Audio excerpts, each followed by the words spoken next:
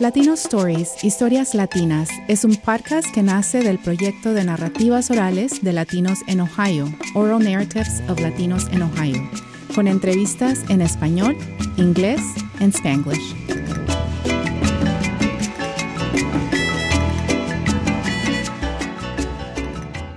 Somos Ashley y Bianca y en este podcast estaremos hablando de nuestra herencia y un poquito sobre nuestra cultura y nuestra identidad. Hola, yo soy Bianca y tengo raíces mexicanas. Y yo soy Ashley y yo soy puertorriqueña mitad dominicana y exploraremos las diferencias y similitudes de crecer en los Estados Unidos. Así que vamos a hablar un poquito el día de hoy sobre nuestra experiencia en nuestros países de origen y también la experiencia que hemos tenido aquí en los Estados Unidos. Bianca, cuéntanos, ¿qué idiomas hablas? Y háblanos de cómo aprendiste estos idiomas y con quién te comunicas en estos idiomas. Sí, por supuesto. Entonces, yo hablo el español y el inglés. Aprendí el español a través de mis padres y solo a través de ellos. Y el inglés lo aprendí solamente en la escuela. ¿Así que no lo hablabas en la casa? El inglés no. Siempre fue muy presente el español y cuando estaba en casa, el español siempre era el que se tenía que hablar. ¿Era como una regla o fue simplemente algo que ya sucedía? Yo creo que no fue una regla, sino que simplemente era lo que pasaba y... Entiendo. Pues, en cambio yo, fue lo mismo, pero fue un poco más diferente. Yo hablaba más español en mi casa, pero era porque mi familia no hablaba el inglés. Y pues yo me crié en Puerto Rico y ya me vine un poquito más grande a los Estados Unidos. Y ahí fue que aprendí a hablar el inglés. En realidad en mi casa es lo mismo que tú. Fue algo que simplemente pasaba. No fue una regla ni nada. Simplemente en la casa se hablaba español y en la escuela o fuera con mis amigos se hablaba el inglés. Ok, Ashley, entonces hay que hablar un poco de tu infancia en Puerto Rico. Mi infancia en Puerto Rico fue muy buena. Vivía en Fajardo, Puerto Rico. Vivía en Las Cravas. En la área donde yo vivía era mayoritariamente mi papá. Tengo que decirles este backstory. Mi papá es el boricua y mi mamá es la dominicana y de ahí es donde traigo mis raíces. En esa área que yo vivía en Puerto Rico, toda la familia de mi papá vivía ahí. Yo tenía a mi mano izquierda primos, a mi mano derecha tías en el vecindario. Estaba criándome con familia, básicamente, en todos lados. Pero cuéntanos de tu infancia, Bianca, en México. Bueno, yo nací y crecí aquí en Texas. Okay. Pero, sin embargo, mi madre es de México y mi papá pasó la mayor parte de su educación en México también.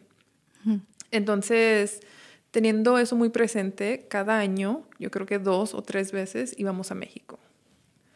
Pero igual aquí siempre fue que pasé mi infancia aquí en Texas. Ok. Bianca, ¿a qué edad sientes que pudiste dominar el inglés completamente? Bueno, esta es una pregunta muy interesante porque a veces me pregunto esa misma pregunta yo misma. Y yo creo que hasta la fecha no puedo decir que domino el inglés porque hay a veces donde estoy teniendo pláticas en inglés y se me olvida por completo qué decir o la siguiente palabra. Entonces, ¿me la sé en español o viceversa? ¿Y la dices en español? Sí, yo creo que hago mucho code switch, como ahorita. Sí, no, a mí me pasa lo mismo. O sea, esa pregunta es una pregunta muy, como dijiste, interesante. Yo siento que aún yo no domino el inglés, a pesar de que lo hablo. Siento que no es algo tan dominante en mi mente y siempre mi mente pelea con el español y el inglés. Y también hago mucho el code switch y también hago lo mismo, o sea, no me la sé en inglés, la digo en español y se me quedan mirando como que, y les digo, y se lo sigo repitiendo y me miran y yo, googleala. Sí, O sea, sí, yo no te la voy a decir ya. Exacto, sí. A veces hasta con mis padres también estoy hablando con mi mamá y se me termina el español. Entonces le aviento una palabra en inglés y me dice, ¿qué? ¿Qué dijiste? Pero... Repíteme. Sí. Ok, Ashley, entonces hay que cambiar un poco de tema y hay que hablar sobre tu cultura. ¿Qué hizo tu familia para conectarte con tu cultura cuando eras niña? Pues en mi cultura, yo podría decir que mi mamá, yo pues me crié en Puerto Rico, ya la cultura que yo no tenía muy presente en mi vida era la dominicana. Y yo puedo decir que mi mamá pues me incorporó mi cultura a través de lo que era la comida, más que nada, y la música. O sea, hacía muchos platillos dominicanos, como el mangú, espagueti con salchichón, y la música, pues, el dembow y los bailes y así. Y pues así fue como que la manera que mi mamá, pues, mantuvo viva esa parte de mí, esas raíces, de alguna forma. Pero, ¿y tú? ¿Cómo tu familia mantuvo o te conectó con tu cultura? Bueno, yo creo que viviendo aquí en Texas siempre estuvo la cultura mexicana muy presente porque es un estado donde es fronterizo a México. Uh-huh. Pero aparte de eso, yo creo que mis papás siempre se encargaron de platicar de la cultura mexicana, de que supiéramos de los platillos mexicanos y aparte siempre viajábamos para allá. Uh-huh. Yo creo que fue así que fui más expuesta a la cultura de México. Uh-huh. Y también recuerdo, o sea, hasta la fecha mi mamá me platica de ciertas historias mexicanas, de platillos mexicanos y fue así, yo creo. Y también tengo mucha familia en México, más que aquí. Uh-huh. Cuando dices que viajaban a México, ¿qué tan frecuentemente viajaban a México? Íbamos de 2 a 3 veces al año a México. Wow. Sí.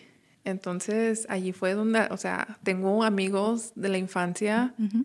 que me enseñaron su cultura, que realmente que no hubiera podido aprender aquí. Uh-huh. Porque aunque esté presente, la cultura mexicana no es igual. Claro, sí. Es muy diferente, me imagino yo. Yo puedo decir lo mismo, mi mamá nos viajaba a Santo Domingo, pero no era tan frecuentemente. Eso no llegué a ser amigos allá ni nada. Tenía mi familia, tenía mis primos, pero era muy diferente porque cada vez que yo viajaba yo estaba un poquito más grande, ellos también. Era como, sí, sé quién eres, sé que somos familia, tenemos conversaciones, pero no era como tipo tan amistad. Okay. Era como conocidos. Entonces, ¿te consideras que sepas de la cultura dominicana o no tanto? No tanto. Ya que me crié en Puerto Rico, siento que sé más de Puerto Rico y de todo. Y como o sea, la educación que obtuve fue de Puerto Rico, sé más de la historia de Puerto Rico, pero no siento que sé lo suficiente de República Dominicana, como me gustaría saber. Quizás también está mal de mi parte porque ya yo estoy grandecita y puedo averiguar, o sea, puedo un Google search bien rápido, pero no me siento tan conectada a esas rutas como me gustaría. Quizás en un futuro averigüe más. Pero cuéntanos, Bianca, ¿qué tradiciones existen que tu familia, que sea específica a tu cultura, que tu familia ha mantenido? Pues yo creo que sinceramente mis padres hicieron tradiciones que ahorita digo, pues es algo normal para mí. Nunca fue así como que es una tradición porque en mi casa solamente se hablaba español, así es que como que crecí en una cultura de México. Así es que todo lo que hacíamos nunca se hizo así como, es una tradición. Es como que algo muy normal. Yo creo que, sinceramente, tradiciones así que tú digas que vienen de México, uh-huh. no sigo ninguna, simple porque yo tiendo a asociar tradiciones con familia. Uh-huh. Entonces, ahorita yo no tengo no tengo hijos, uh-huh. y siento que eso es como que comienzas a hacer ya cuando tienes una familia. No sé, ¿qué piensas tú? Pues yo diría que alguna tradición que mis padres sí como que me mantuvieron vida, o sea, no es dominicana, pero es puertorriqueña, no sé en qué otros países de Latinoamérica la hagan, es el Día de los Reyes Magos.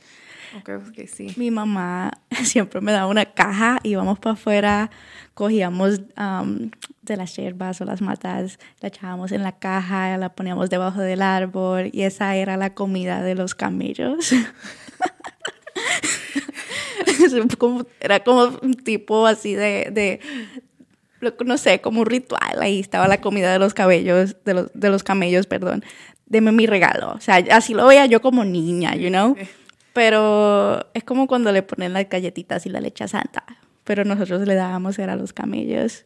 Sí, ahorita que dices eso de los Reyes Magos, me recuerdo bastante cuando, o sea, íbamos durante Navidad a México. Uh-huh. Entonces aquí se celebra la Navidad, uh-huh, pero allá en México son los Reyes Magos también. Entonces uh-huh, me recuerdo bastante que, o sea, para mí era doble regalo. Y sí, yo feliz, yo contenta porque se celebra Navidad aquí en Estados Unidos, pero los Reyes Magos allá en México. Sí. Y yo encantada de la vida.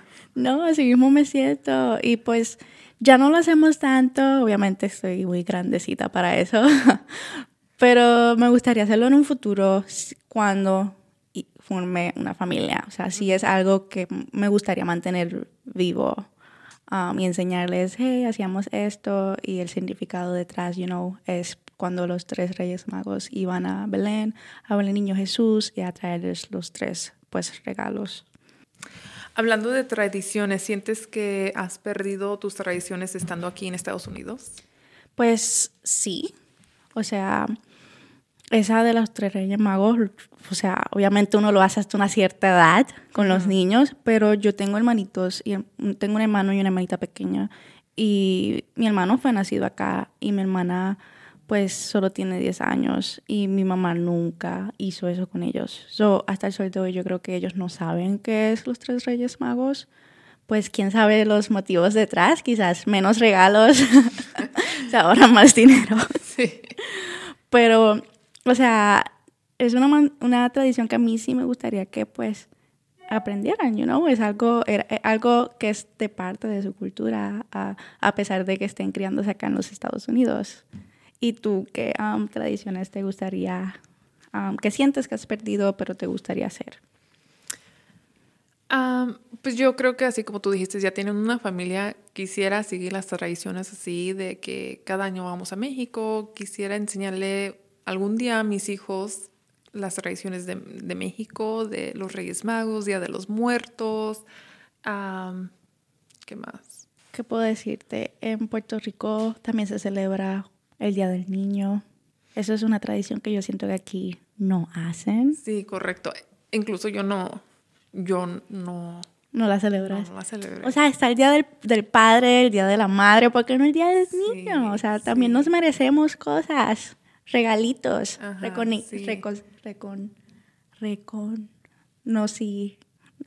recognition, okay? We want recognition too. Sí.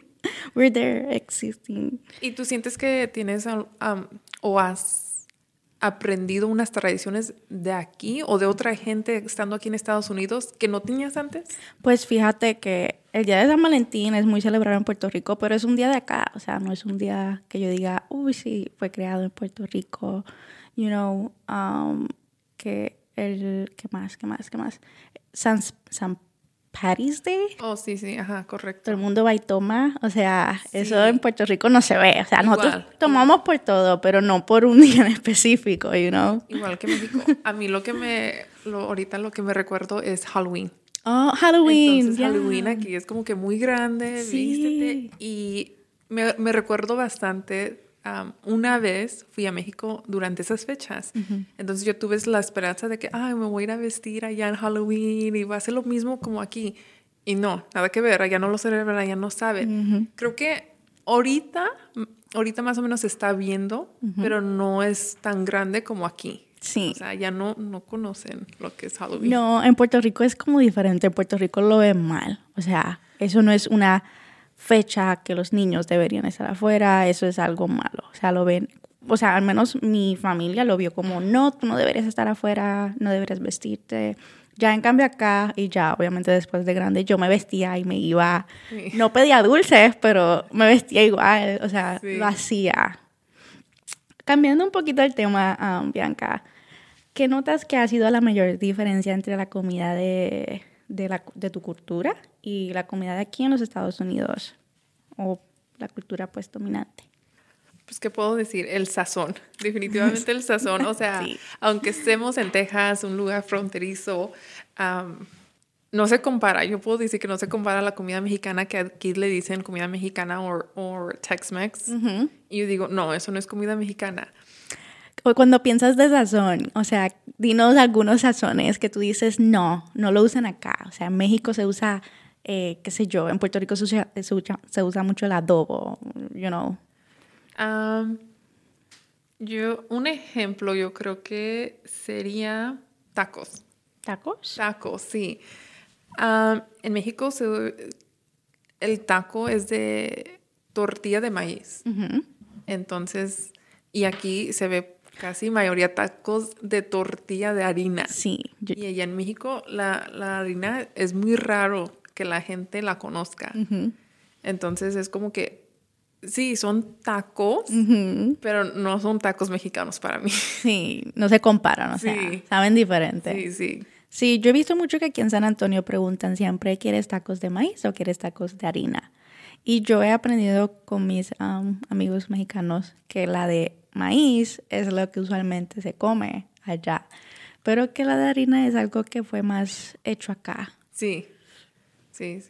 Y lo titulan como Tex-Mex. Yeah. Yo así como, pues no tiene nada Mex. Le falta, quizás, solo la forma. Sí, para mí, ¿verdad? En cambio yo, pues, sobre la comida, pues aquí es muy diferente la comida comparada a Puerto Rico. O sea, pues en Puerto Rico usamos mucha sal, me gustaría decir. El arroz le echamos sal. La carne le echamos adobo y es como saladito, usamos el sazón. Aquí, o sea, en Puerto Rico, aquí es como un poquito más como, o sea, no quiero decir sin sal, pero sin sal. Sin sabor. Sin sabor, no quiero decir sin sabor, pero así mismo.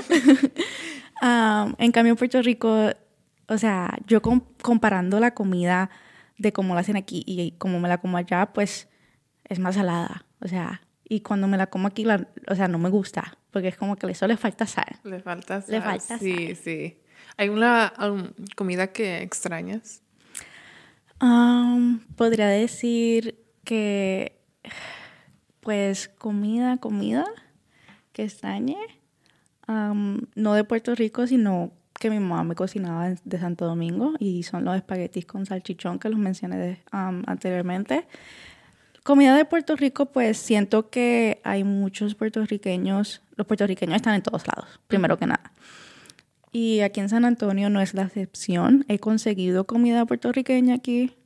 No sabe exactamente como Puerto Rico, porque siento que cuando uno compra comida de allá de supermercado es diferente por alguna razón. No sé si es por el tiempo que lleva viajando de país en país. Sí. Pero se consigue, o sea.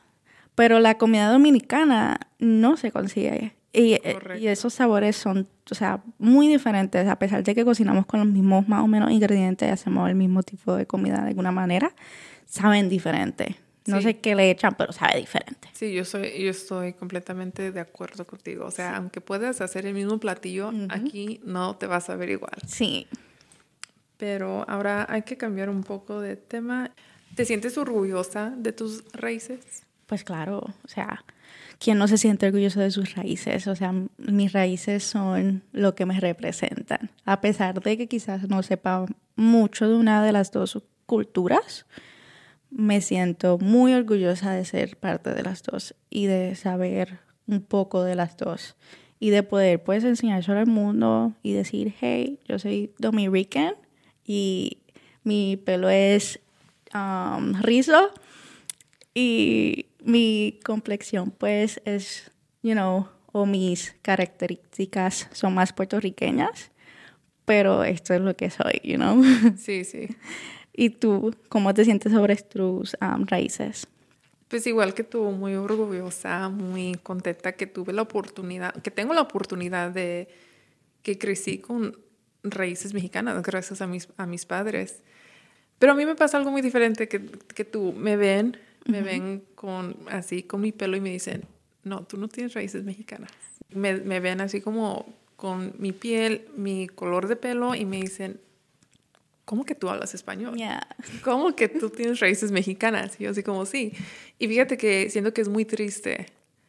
Desafortunadamente es muy triste que la gente luego te ponga como que un título a decir tú eres acá o tú eres allá o no eres allá. Solo con mirarte, porque es Sí. que no te conocen, solo te miran y ya, como que te estampan.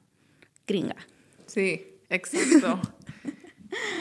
¿Alguna vez ya que estamos en este tema de pues, de lo que piensan las personas de nosotros, solo con nuestro físico, ¿alguna vez has enfrentado estigma, racismo debido a tu biculturalismo?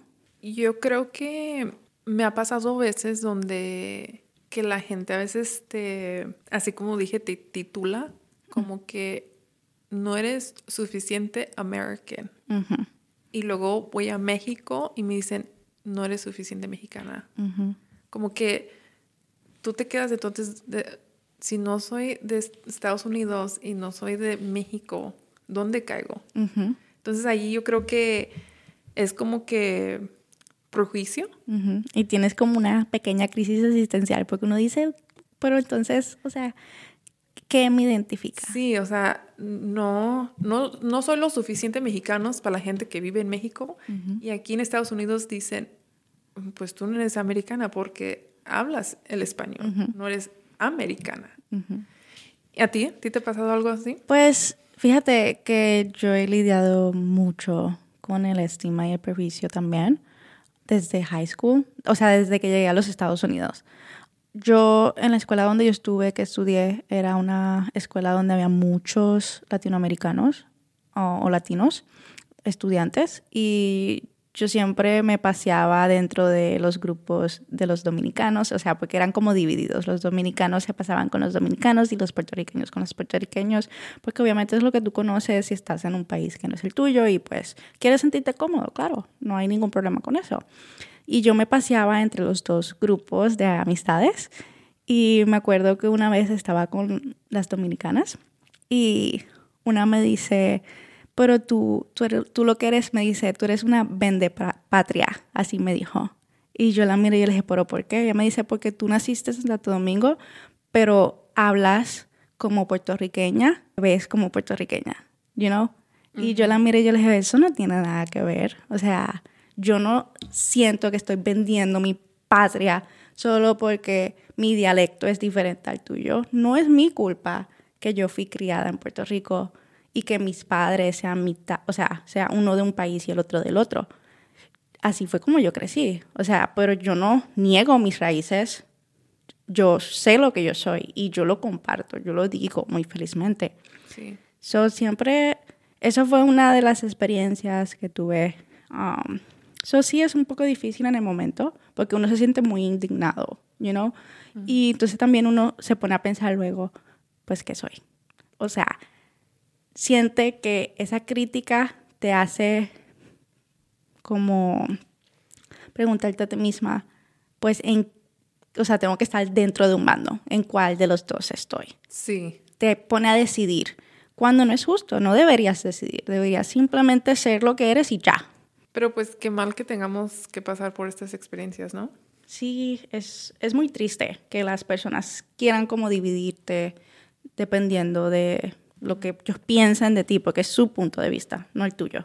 Ok, Ashley, entonces hablando un poquito de todo, ¿alguna vez tú estudiaste en Puerto Rico? Sí, fíjate que estudié desde los 5 años hasta los 14 en Puerto Rico y comparándolo con el sistema escolar aquí es súper diferente. O sea, en Puerto Rico la escuela era cerrada, obviamente, y tenían su guardia en la puerta, pero no era tan encerrada como aquí. O sea, yo estudié en Filadelfia, hice mi high school en Filadelfia, Pennsylvania, Y la escuela donde yo estuve era como, literalmente parecía una prisión. O sea, era cerrada. ¿Aquí en Estados Unidos? Aquí en Estados Unidos. Okay. Era cerrada. O sea, era un building gigante y tú no podías salir. Sí. En cambio, en Puerto Rico era como un muro, no tan alto, por cierto. Me lo brinqué varias veces. Un muro, pero habían diferentes buildings. So, tú podías caminar, o sea, pues para llegar de una clase a otra, tú tenías que caminar. Pero era como un área abierta, habían plantas, había donde sentarte. Si te querías sentar en el piso al frente de un árbol, podías, y ahí tirarte, you know. So, la escuela de aquí comparada ya es una prisión. O sea, en Puerto Rico fue mucho mejor. Pero fue muy difícil cuando hice ese cambio de venir para acá, porque pues yo no hablaba mucho el inglés. Yo sí te lo leía, yo te lo podía escribir un poco, y lo leía en mi mente, porque tampoco te lo leía así en voz alta. Pero lo entendía muy bien. Yo entendía todo lo que me decían. Que yo no contestara era otra cosa. O sea, no me sentía cómoda. Y cuando pues llegué a Filadelfia, fue muy difícil porque todo tiene que ser en inglés, todo el mundo me habla inglés. Pues ya luego me pusieron en el ISO program y pues ahí sí conocí personas que hablaban español y que estaban pasando más o menos por lo mismo que yo, que no hablaban, entendían, escribían y leían en inglés, pero no lo hablaban. So ahí pude hacerme de amigos y amigas, you know. Pero fue muy difícil, o sea, dejar el país que yo conozco, mis amistades que yo conocía y venirme para Estados Unidos fue horrible. Yo lloré en el avión. Entonces te pregunto, ya que tienes más edad, ¿prefieres el estudio todavía de Puerto Rico o de Estados Unidos? No, I'm sorry, pero el de Estados Unidos, a pesar de que adoro Puerto Rico y todo lo que tenga que ver sobre Puerto Rico, el estudio, pues, no sé, no era ¿cómo puedo decirlo? Como cuando es obligatorio, no sé, como es que aquí siento que uno aprende un poco más, you know? Sí. Al menos en la escuela donde yo fui, los maestros que tuve sí nos quisieron como enseñar muchas cosas diferentes que yo sé que yo no hubiera aprendido en Puerto Rico. Como, por ejemplo, tuve una clase de Social Studies y aprendí sobre el racismo. O sea, yo vine a aprender sobre el racismo cuando tenía 14 en esa clase. Wow. O sea, cuando el maestro nos habló sobre eso, nos ponía películas de la esclavitud, sobre la historia de aquí de Estados Unidos. En Puerto Rico hubo esclavitud. Llegaron los españoles y nos conquistaron. O sea, conquistaron a los indios taínos, trajeron afroamericanos también. Y sí nos hablaban de eso, de esa historia, pero no nos hablaban sobre el racismo. So, era como si nos estuvieran cerrando. Sí, exacto. So, no eran tan abiertos como lo es aquí en Estados Unidos. Yo siento que es un país súper abierto. O sea, cambiándote el tema un poco, pensando hasta en la ropa. O sea, en Puerto Rico todo el mundo piensa, o sea, si yo salgo aquí con una camisa color roja y unos pantalones, unos jeans y unos zapatos azules, nadie me dice nada. Puedo salir como yo quiera. Pero en cambio en Puerto Rico me miran y me dicen, ¿y esta loca qué? O sea, ¿qué te pasa? Sí. Combínate. O sea, son muy cerrados. Y en cambio, yo siento que uno ya viviendo en Estados Unidos te abre mucho los ojos, you know? Sí. Pero hablando, ¿tú alguna vez estudiaste en México? Fíjate que sí, estudié solamente un año y eso fue en segundo grado, pero a lo que yo me recuerdo, así como tú dices, definitivamente la escuela aquí y allá son muy diferentes. Yo fui a una escuela en México donde, igual como tú, estaba abierto en medio y todo alrededor las clases. Tú tenías que empacar tu lonche, salías afuera, sentarte donde podías y te lo comías. En cambio aquí, igual como tú dices, sí, está todo cerrado, te dan desayuno, te dan lonche. O sea, tú no te preocupas de nada. Incluso en México la educación es muy diferente. como que así como que tú dices, aquí está todo muy cerrado y allá muy abierto. O sea, allá las puertas abiertas, nadie se preocupaba de que iba a entrar alguien. Uh-huh. Y aquí es como que cuídate que pase algo. Y en México no, todo como que muy tranquilo. Pero pues tenía que, o sea, fue en segundo grado, nada más fui un año. Uh-huh. Pero tú, Ashley, entonces ahorita dices que aquí te abrieron los ojos o te abrieron las cosas de muchas más cosas que en Puerto Rico no se hablaba. ¿Por qué crees eso? Pues no sé, creo que depende mucho de la cultura que tiene pues Puerto Rico contra las personas que son afroamericanas y no quieren hablar del tema. Es un tema que como que nadie quiere traer a la mesa, you know. Uh-huh. No se habla, no se sabe. Es como si ¿has visto los monitos que son sordos, mudos y ciegos? Sí. Como así, o sea, sí pasa, pero no se habla. En cambio aquí en Estados Unidos la población de afroamericanos es muy grande y ellos vocalizan mucho uh-huh. lo que pasa. Y también creo que a través de que ha crecido el social media, tú ves esta situación en Facebook, en Instagram, ha sido más viralizado y ha sido las redes sociales ha sido una manera que uno puede tener ese acceso rápido a esa información. Pero, pues, o sea, siento que es algo, o sea, a pesar de que quizás sí, ya después de adulta lo hubiera visto, pero no lo hubiera aprendido de más joven, que siento que es algo que uno debería saber. Uno debería aprender a no ser así, uh-huh. a comportarse diferente, a hablar sobre esas cosas, a traerlas a la mesa. Y es un tema muy incómodo, pero es algo que se tiene que hablar, porque si no se habla, no se cambia. Bueno, ya hablando de la escuela, ¿cuál fue tu experiencia con la comida? Pues sí, en las escuelas? Sí, vi que hablaste un poco sobre las comidas ahorita.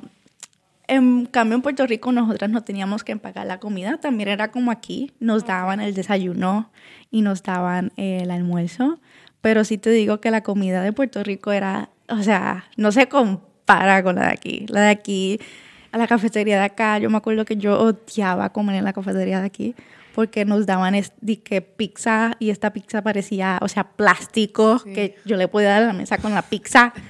Y encima nos daban porciones muy pequeñas. O sea, yo soy muy flaquita y no como tanto, pero me quedaba con hambre.